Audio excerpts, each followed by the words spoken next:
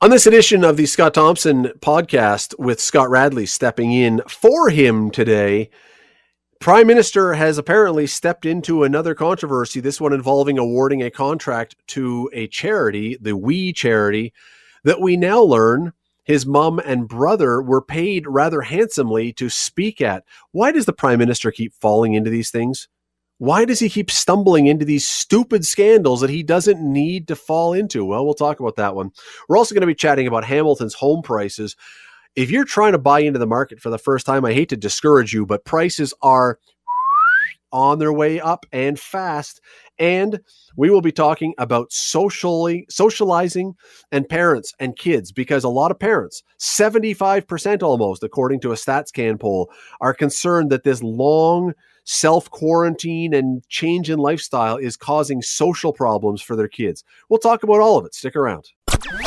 Today on the Scott Thompson Show on 900 CHML. I don't want to say that we've sung this song before, but we have sung this song before. Once again, we are talking about an ethics investigation, or at least ethics complaints into something the Prime Minister has done. This one, you've probably heard the story by now. The federal Liberal government gave a single-sourced contract of almost $1 billion to the We charity. Now, a single-source contract, I'm assuming you know what this is. I'm sorry, I'm not trying to be patronizing, but for the few who don't, they didn't put anything out for bidding. They didn't see who could maybe do this for less. They simply chose the We charity and said, here's $1 billion, basically. Go to it.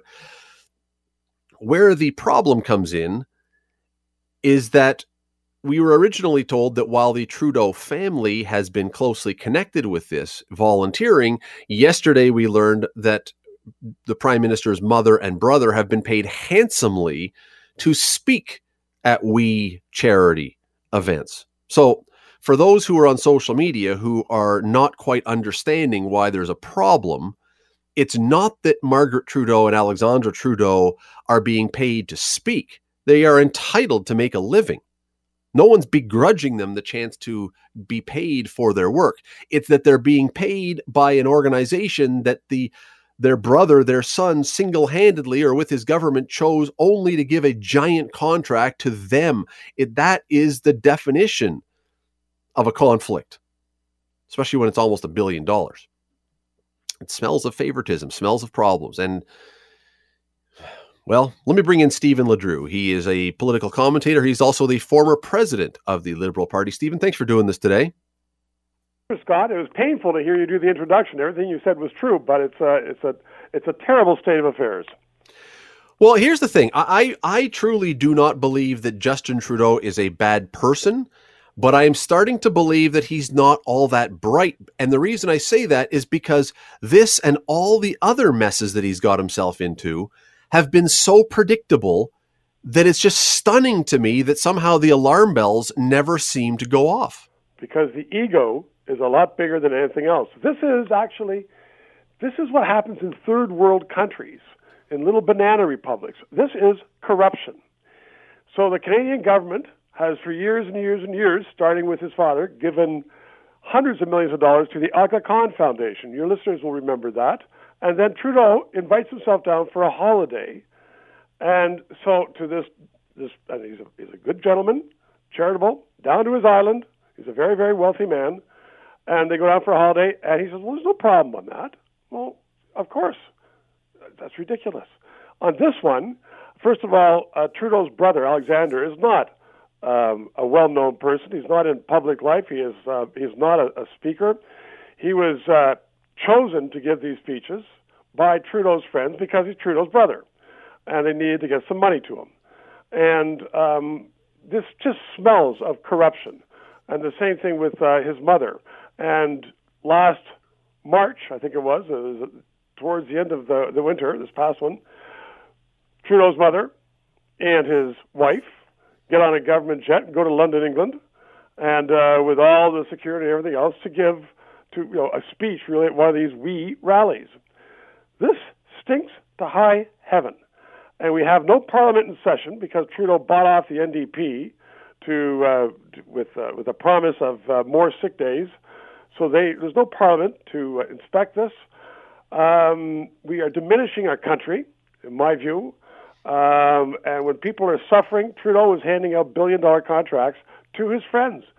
And Stephen, let me jump in because you mentioned the Aga Khan, and people will remember that this was, as you pointed out, a controversy and a scandal earlier in his time as Prime Minister, because Canada gives the Aga Khan Foundation millions of dollars, and then the Prime Minister benefits with luxury trips to his island. But after that one, which is very similar in a lot of ways to this, he insisted that he had learned his lesson and we will do better. And that is the part of this. I mean, look, every government is going to make mistakes and every government is going to do the odd stupid thing. But this is repeating the same mistakes that was insisted that were now fixed. And it's consistent ego over any rationale, and also it's a consistent lying. And Mr. Trudeau has lied on many, many occasions. Remember SNC-Lavalin, he came out and said everything was entirely appropriate. Well, everybody knows that simply wasn't the case. So back to your initial point, Scott, either one, he's a tremendous liar, or two, he doesn't get it.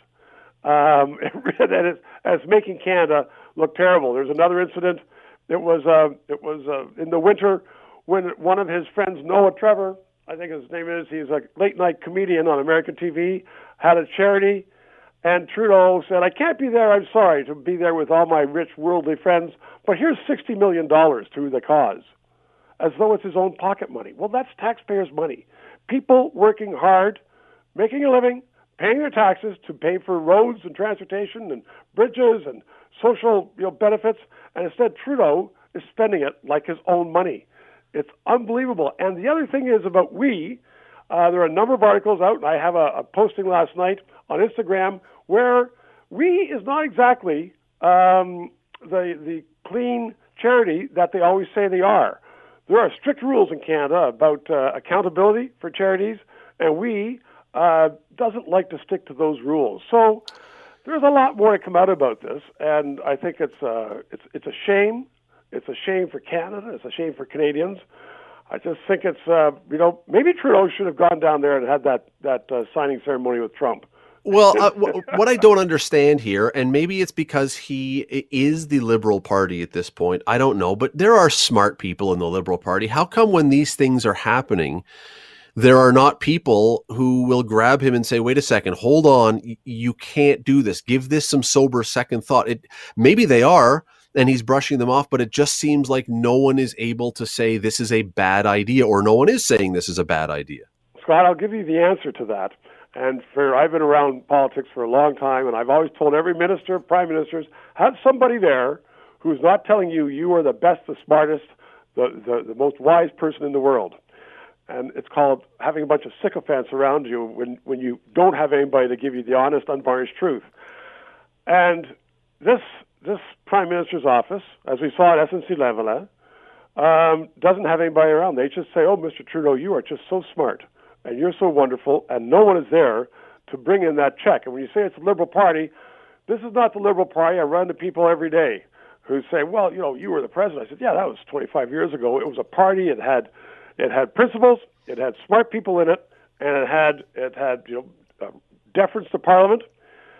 This is not that same party. This is a party of Trudeau's own making. They chose him because they wanted to get back into power. And as I said, Scott, I hear from people every day saying, it's a shame that everything changes, but the party has not changed for the better; it's changed for the worse. And we have these situations arising all the time, and it is corruption. Well, maybe this isn't even Justin Trudeau's fault entirely. I mean, certainly these decisions are his fault. But I'm wondering also if the way our ethics rules work in this country are partially to blame here, because they're basically toothless. I think it's a $200 or $500 fine if you're found guilty, which is absolutely nothing. And after the very first time, if there had been some real teeth in the ethics laws and the ethics penalties, maybe this stuff doesn't continue to happen because now a politician is scared of falling afoul of it again. Well, I think that I hear your point on that, Scott, but I think that the approbation of the public should be enough of a penalty. In other words, his name, his face was dragged through the mud after the Aga Khan. The ethics commissioner looked and said, this is clearly a conflict of interest, and it was really a bad scene. The Canadian people seem to gloss over these things.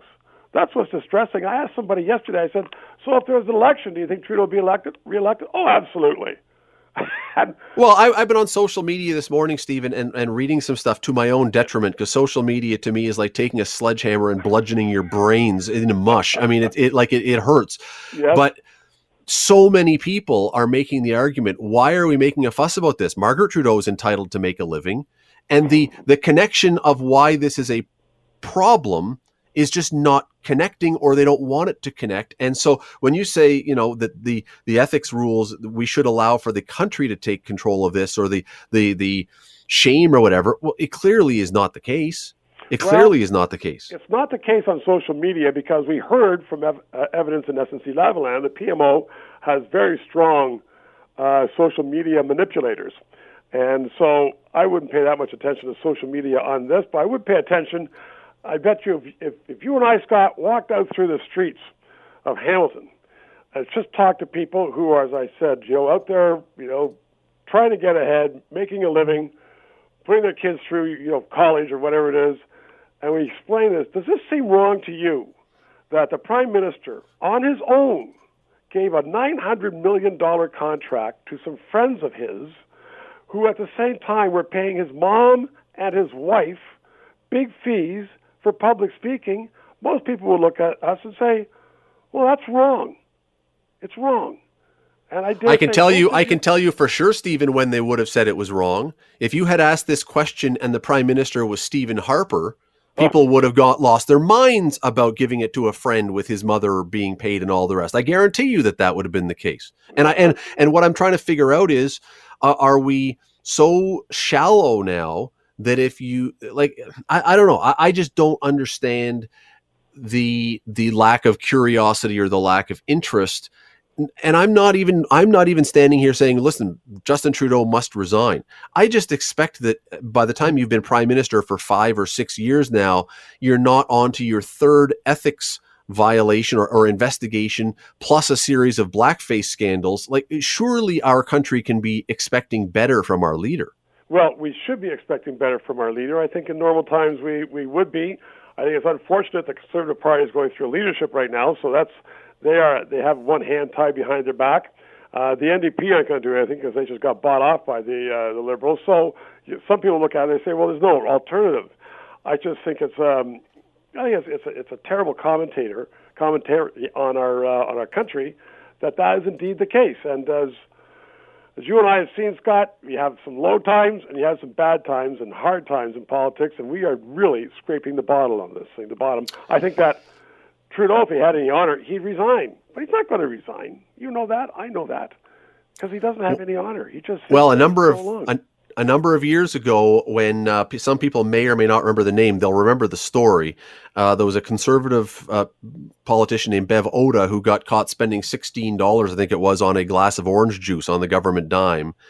And you can go online, and Justin Trudeau, prior to Prime Minister, had a petition that he launched online demanding she resign over this. So clearly, at some point, whether for effect or out of true belief, there was a thought that we can do better and we should expect better of our politicians. Again, I'm not saying he necessarily should resign. I just think, when you've said you've learned your lesson after the Aga Khan one, and then you've said we've been chastened by the SNC-Lavalin one, why are we into this same kind of thing again? Nothing clearly has been learned.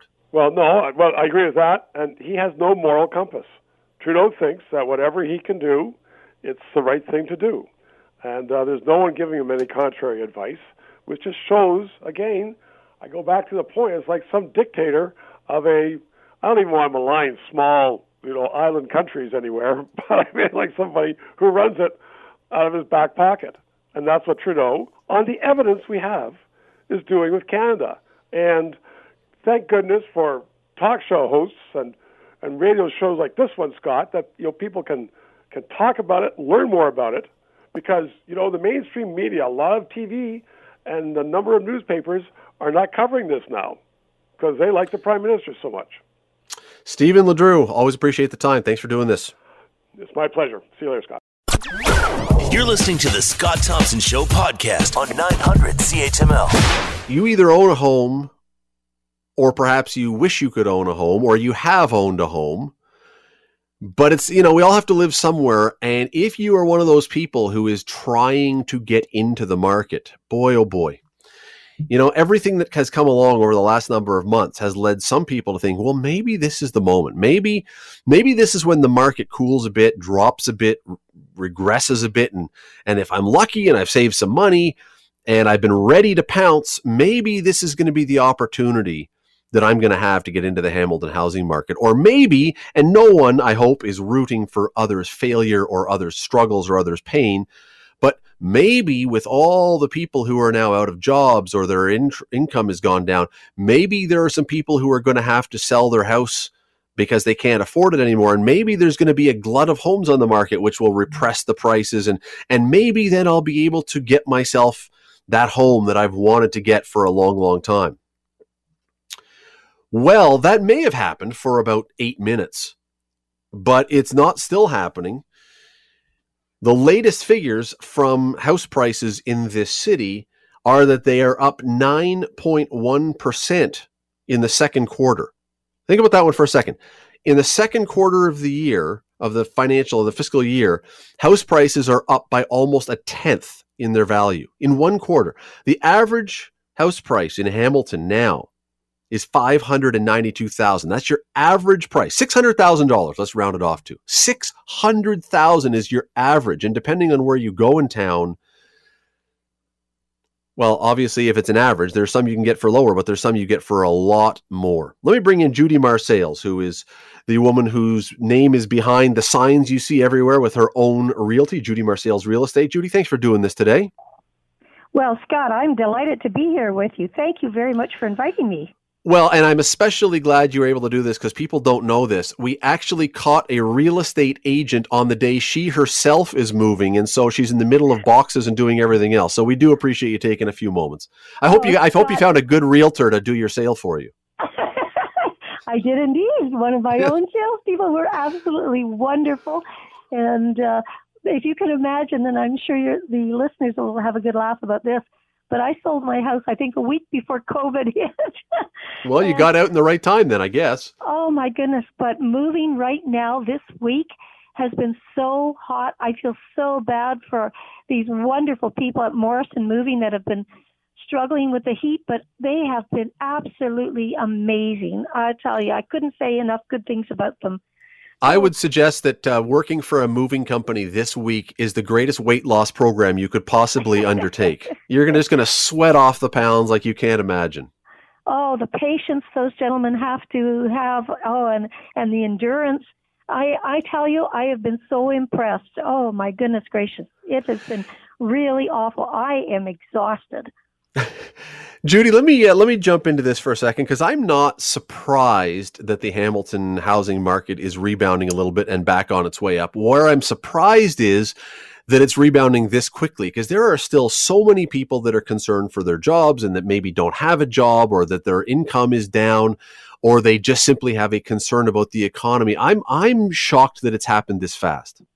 Well, it's interesting you say that, Scott, because I think you are reflecting a lot of what I've heard from other people. But there's two things I think that's stimulating. Number one, of course, interest rates are at almost historically low levels. So people are looking at that opportunity. And the second thing, of course, is that listings are down. You were mentioning a minute ago, well, prices being up.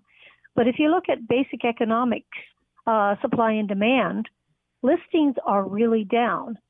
And then if you want to add just a third point, people have more time right now with COVID and the shutdowns. They're spending time online. They're spending time thinking about what they're going to do going forward. And suddenly thinking, oh, gee, maybe I can go look at a house. Maybe I want to go and move. The areas of Hamilton right now that I'm going to put in quotation marks are hot are the Hamilton Center and Hamilton Mountain. And quite interestingly enough, I think it's price point based. But a classic example of that, our broker manager, Zena Dalton, had a property at 86 Blake for sale. Which is where? Which is downtown. Or downtown, okay. Center. And it was listed for $699, if you can imagine. And they had 9 offers sold for $850 in this market. So it's just bizarre. And I will say, if I may, without sounding like Mother Hen on the radio, I want consumers to make sure that they get the best trustworthy advice they can right now, because it's very much a case-by-case analysis, and the market is just absolutely erratic. I couldn't think of a better word. I talked to 3 of our own people who are top salespeople, Steve Roblin being one of them, and he said right now the multiple offers and the listing shortage is what he sees as causing some of this challenge, if you will, in terms of price point. And then another one of our brokers, Liz Parker, she said that the residential market right now feels like what it traditionally does in the prime spring market. So is it possible? Well, we missed that. We missed that, right? We missed that whole season. Exactly. So it's just maybe been delayed. Right.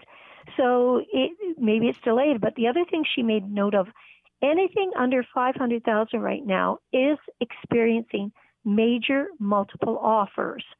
And now, having said that, I think they all agreed that it is all precipitated on the correct list price at the beginning. So if people anticipate high values, they might unfortunately not meet those expectations. So again, going back to good advice, case by case, good. You have to look at this and work with somebody that you trust and just analyze the whole thing. I mean, yes, there's virtual tours, there's virtual everything, as we all know. And I send virtual hugs out to all the consumers. Has anyone bought a house through you or through your agency without seeing the house, but just by looking virtually? I think they have. What they do sometimes is make it conditional on a final viewing. And so before, everything firms up, if you will, they do go down. I mean, to look at the house. And the other thing, too, is everybody right now is practicing proper COVID protocol, as you can imagine, with masks and with cleanliness. And, people want to be very protective, and it's very important. And that actually, interestingly enough, Scott, speaks to the reduction in listings currently. There is a thought that people are nervous about having people in their homes, so they don't want to put them up for sale. And that is more reflected in the older generation from our experience. And you can understand that, and certainly yeah, but the idea of not looking at a house much or at all and looking online, and look, some of the online stuff now is very cool that can be done, the 3D imaging and the walking through the house and everything. But the idea of deciding to buy a house based on looking at something online when you're talking about 600,000 or more, my goodness, I don't really necessarily like to buy a pair of pants unless I can try them on, and let alone looking at them online. A house, I mean, you got to have some serious, I don't know what it is to be able to make a decision like that. Trust, yes. Well, something. Some of it is a different generation of appreciation for how things work online. But I completely agree with you. I would like to think, and I would certainly give advice to everybody, make sure if they do want to buy something online, that you do have a comfort clause in there about seeing it yourself, to ensure that what is online is truly representative of the home. Especially with older homes, there's all kinds of elements to it that one has to be really, really careful about. You don't see any of the flaws in the lovely pictures, and I mean, that's I know your job is to make those pictures lovely, but though, I mean, any old house or any house that's been lived in is going to have some stuff, and you don't see that very often. And here's the amazing part to me. You talk about people spending time online. I don't really know why I do this. I have no intention of moving. I'm not buying, I'm not selling, but I go on realtor.ca all the time. I just find it interesting to see what's out there. And what's caught me completely by surprise lately is, once upon a time, and not that long ago, the idea of $1 million home in Hamilton was a rarity. And now, especially in the suburbs, houses pushing $1 million are far, maybe not quite a million, but in the 900s, far from a rarity anymore. That's very, very true. And I think that's a product of market, a product of, again, lack of supply. But also keep in mind, Scott, that Hamilton has been too low for too long. I think I've said this multiple times. When you look at some of our neighbors, whether it's Toronto, even Burlington for that matter, we have been, sort of the poor cousin. And people now are really starting to appreciate this amazing community that we have. Whatever your interests are, you can find it here in Hamilton. We have one of the best music cultures. We have one of the best education facilities available. It doesn't get any better. So whatever stage and age you are, Hamilton has it. And, once we're out of this COVID thing, Hamilton is just on the way to the top. I have to believe, too, that something, and I don't know how you prove this, it's anecdotal, I suppose, but I have to believe that something that is suddenly driving these prices is over the last number of months, most people have been stuck in their home and maybe working from home and realizing they are going to continue working from home after all this is done. And if that's the case, I want to have a place that I can live in. If I'm going to use it as my office and my home, I want to have a nicer home, and I'll pay for that. And I have to believe that's creating some of the demand. Well, it's certainly creating some of the interest. I completely agree with you. And it depends on, again, age and stage. Some people like working at home. Some people are finding it very intrusive and somewhat challenging, to be honest with you. But, I think staying at home in the lockdown has created a whole new perspective on how we think, how we work, and how we want to live. And what it's doing for the real estate market is allowing that perspective to be shared in whatever home one wants to live in. Well, it refocuses what you find important, I would think. And then if you are not satisfied or not happy with the house you're in because it doesn't give you what you want, you're going to look and try and find something else that is, because you're going to spend a lot of time there. Yeah, isn't that the truth? Yeah. But the other thing is there's a new sense of spending time in the home. I mean, it wasn't that long ago, Scott, that people didn't, they were looking at smaller and smaller square footage because they weren't spending any time there. So this is really quite a dramatic change in a very short period of time. And I would have to assume, and again, I'm going only anecdotally, you would be able to tell me better, but there have to be an awful lot of people who spent, especially the first little while of COVID, stuck in their apartment that may or may not have a balcony or something, and have said, you know what, forget this. I got to find somewhere where I've got a backyard or I've got a porch or I've got a pool or whatever. I want to move to somewhere going sort of back in time. I mean, at one time, the suburbs were where everyone went, and then we all said, hey, we have to move downtown into higher density areas. I've got to believe there's a bunch of people saying, wait a second, I like that other idea a bit more right now. Well, I think it has a lot to do with age and stage of life. But to be honest with you, interesting, you mentioned pools. For so many years, pools were kind of out of popularity. And now they are back. I was talking to a gentleman in the pool business right now. They cannot keep up with the phone calls right now.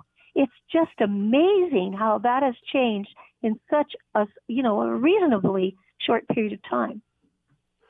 Who are the buyers who are in the market right now? I mean, are they first-time buyers, or are you finding mostly these are people who have owned homes? And I mean, we know a lot of people from Toronto or from other places, but I mean, are people able to get in right now as first-time buyers, or are these all repeat customers? Well, it's a little bit of everything. There's a cross-section of almost every generation. You've got the baby boomers who are thinking about where they want to live going forward. So a lot of them are anticipating selling now because they know the prices are good, and they might want to consider condo or do something else. Then we've got the first-time home buyers that, particularly as you identified, if they're coming sometimes from out of our area, they're going to drive till they can afford it, the old saying. And then we have sort of the young couples who may be just starting a family. And, they started out in a small condo, and now they want to buy a home. They want to have that backyard. They want to have the pool. So I can't say that it's one generation. It's an amazing time where this COVID thing has tickled the brain of everybody in terms of where they see themselves going forward. If it's drive till you can afford it, there's a lot of people who won't be slowing down till they hit Sioux Lookout. I mean, it's a busy and it's an expensive time. And with first-time home buyers, we had Tim Hudak, who's now the CEO of the Ontario Real Estate Association, on the show either last week or the week before. And he was talking about now the changes to the mortgage insurance through CMHC, which make things even more difficult. It's more expensive to get your insurance, and you can't get insurance for as high a mortgage, which is squeezing the people who do want to be able to buy a new house. It's become even harder for them. Well, I think they're creating more protection because I think everybody was going a little bit crazy there for a while in terms of accelerating their debt levels.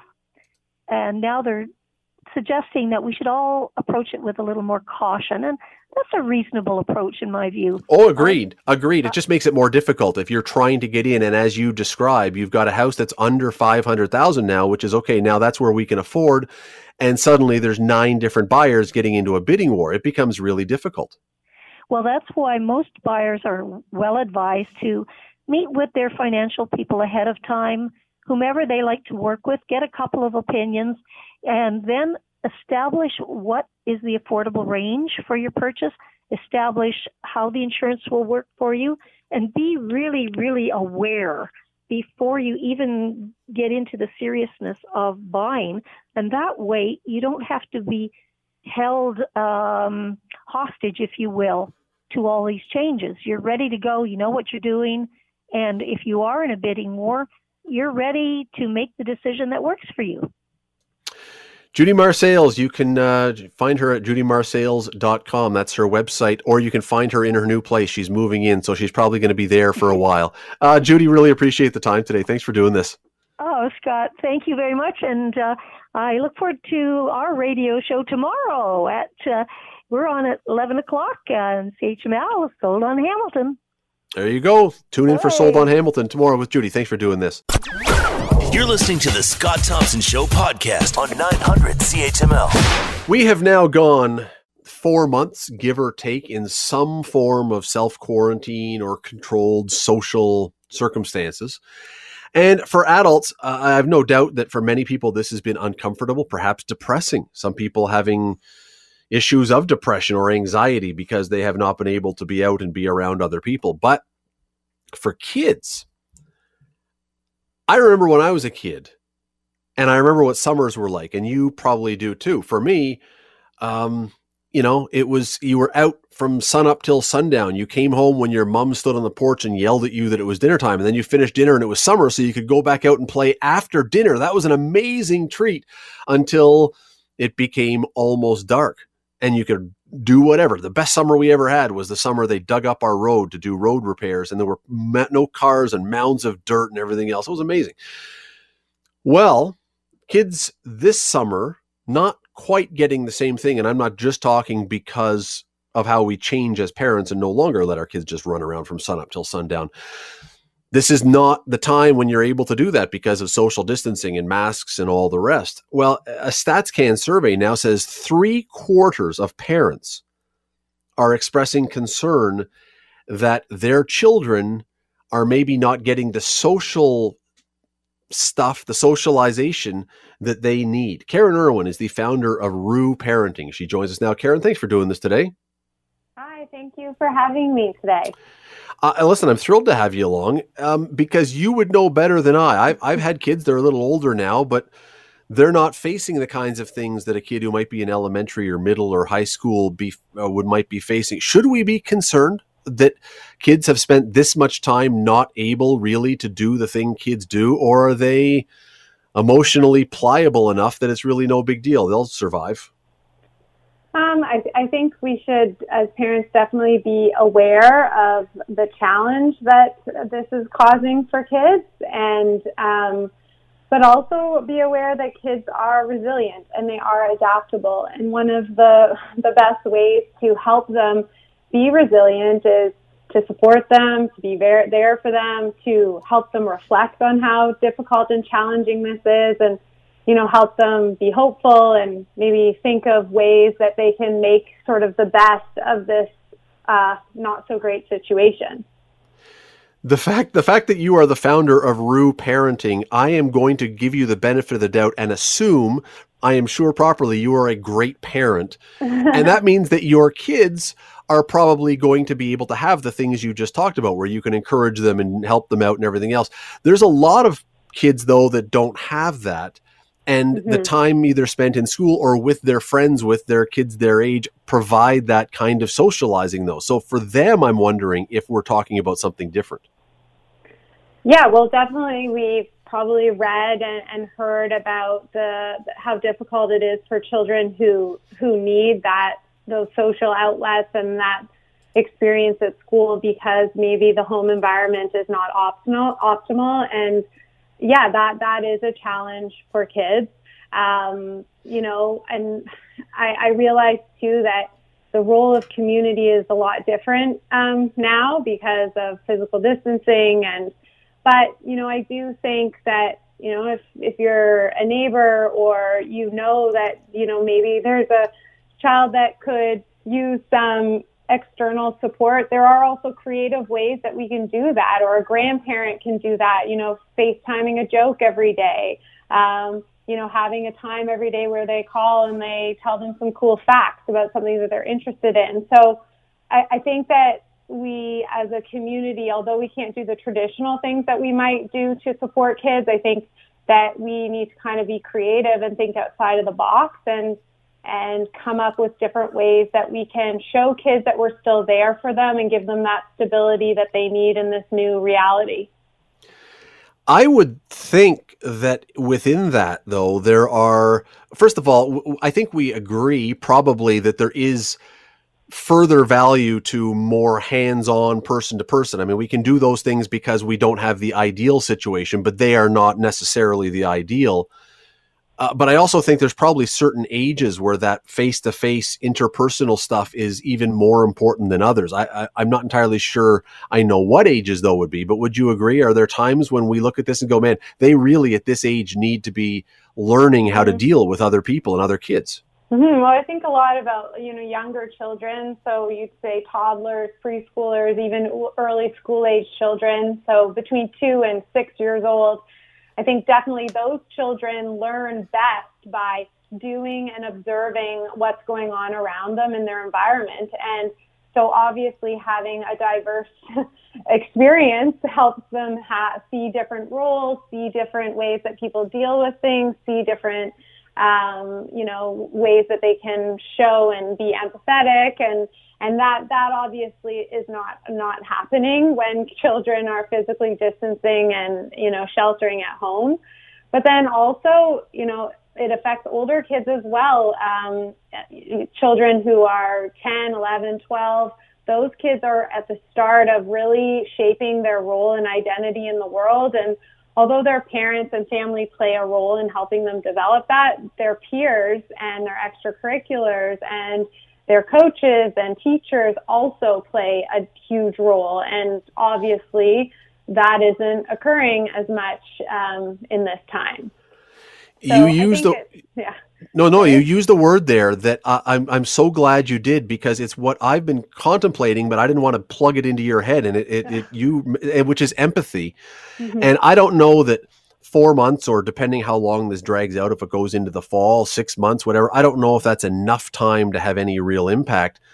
But one of the things you get when you do have to interact with other kids is you learn the world is not all about you. You have to work with other people with their interests and to compromise and if you're by yourself all the time, the world is entirely about you. And that's the thing that I'm concerned. And I don't know if this is long enough to have a negative effect that way, but you need to have other people around for that empathy to develop.